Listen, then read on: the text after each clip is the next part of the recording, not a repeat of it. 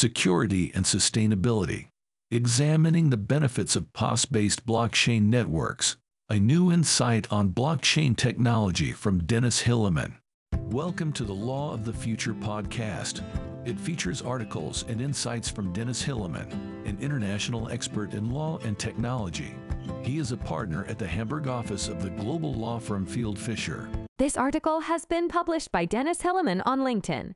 It is also available on the Blockchain Lawyers Network. You can find this network at www.blockchainlawyersnetwork.com. Join for free. Blockchain technology has become a major force in the world of cryptography, decentralization, and secure data storage. Much of the discussion around blockchain networks has been focused on two consensus mechanisms: proof of work POW and proof of stake POS. Both are designed to ensure the protection and dependability of the network, but POS-based networks present a more sustainable and energy-efficient alternative. In this post, we will look at the differences between POW and POS-based networks, how POS-based networks can reduce energy consumption, and their implications for the blockchain industry. Overview. Generally speaking, energy usage of a blockchain is determined by its governance model and more specifically by the consensus mechanism it employs. The two primary methods discussed are proof of work POW used by Bitcoin and proof of stake POS implemented in Ethereum. The primary distinction between these two protocols is that validators in POS do not need to complete a cryptographic puzzle and compute a hash value like they do with POW. Instead, by freezing a certain number of tokens for a certain period of time, verification is highly centralized and requires much less work. Proof of work POW is a protocol used in blockchain networks to guarantee the validity of transactions and ward off fraudulent activity. It requires miners to work out a complex mathematical puzzle to add a new block of transactions. The miner who solves the problem first is rewarded with cryptocurrency tokens. Hal Finney first introduced the idea in 2004, and it was subsequently adapted for use with Bitcoin in 2009. Bitcoin uses the SHA-256 algorithm, which requires miners to do intense calculations to generate an appropriate hash. Once found, the hash is broadcasted to the network and added to the blockchain. At the same time, mining also encourages miners to be honest and only record valid transactions. This is because the winner of each round of hashing is selected at random, based on how much work they did. Proof of work is an effective way to secure the blockchain as it makes it very costly for attackers to carry out any malicious activity. An in-depth look at proof of stake POS protocol. Proof of stake POS is a consensus mechanism employed by a great deal of blockchain networks in order to validate and secure transactions. Here, users pledge their coins or tokens as collateral in order to obtain the opportunity to verify blocks,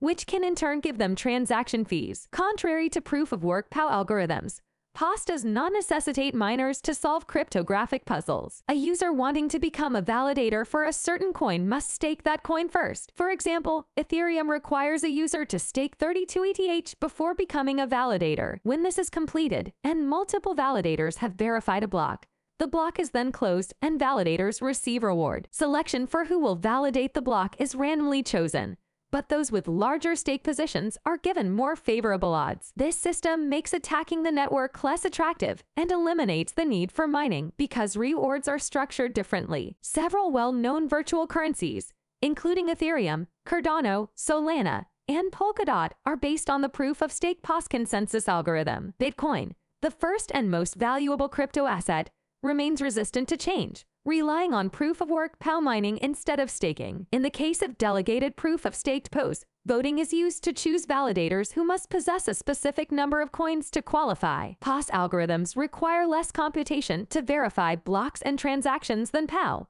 and are thought to be more environmentally friendly.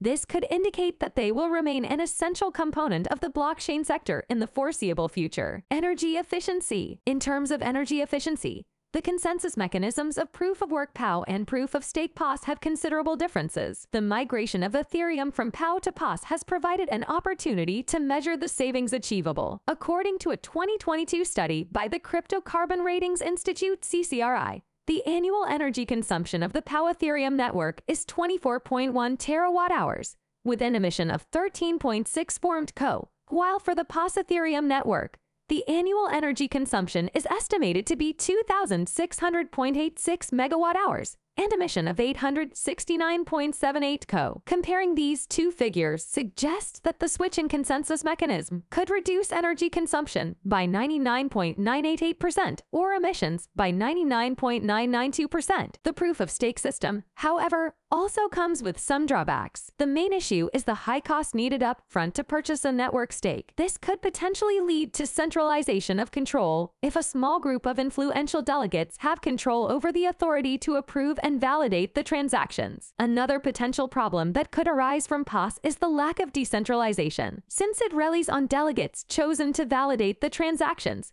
larger nodes can overpower smaller ones, leading to POS becoming less decentralized over time. The low entry cost for miners to put up stake could also lead to low-cost bribe attacks, reducing the blockchain's overall security. Additionally, since POS is still relatively new when compared to POW, one cannot be certain if any security challenges will arise in the future. Conclusion: when discussing the energy efficiency and sustainability of blockchain applications, there is no one-size-fits-all solution. The Ethereum Foundation's transition from proof-of-work to proof-of-stake resulted in a 99.95% reduction in energy consumption.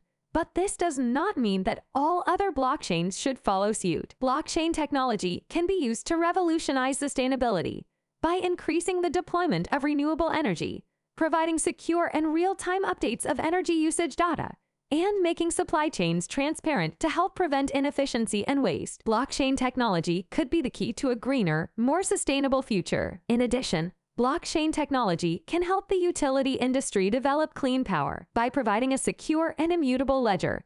Blockchain technologies can help create better grid efficiency and help grow the market for renewable energy. Ultimately, the debate over blockchain and energy consumption and sustainability is not only limited to the choice between proof of stake or proof of work. There are additional critical aspects that can make the difference between a blockchain application being genuinely energy conscious and sustainable or not. Factors such as its capacity to revolutionize power grids, implement renewable energy strategies, and make supply chains wholly traceable are all necessary to analyze when discussing blockchain's true eco-friendliness. Thanks for listening to this week's episode.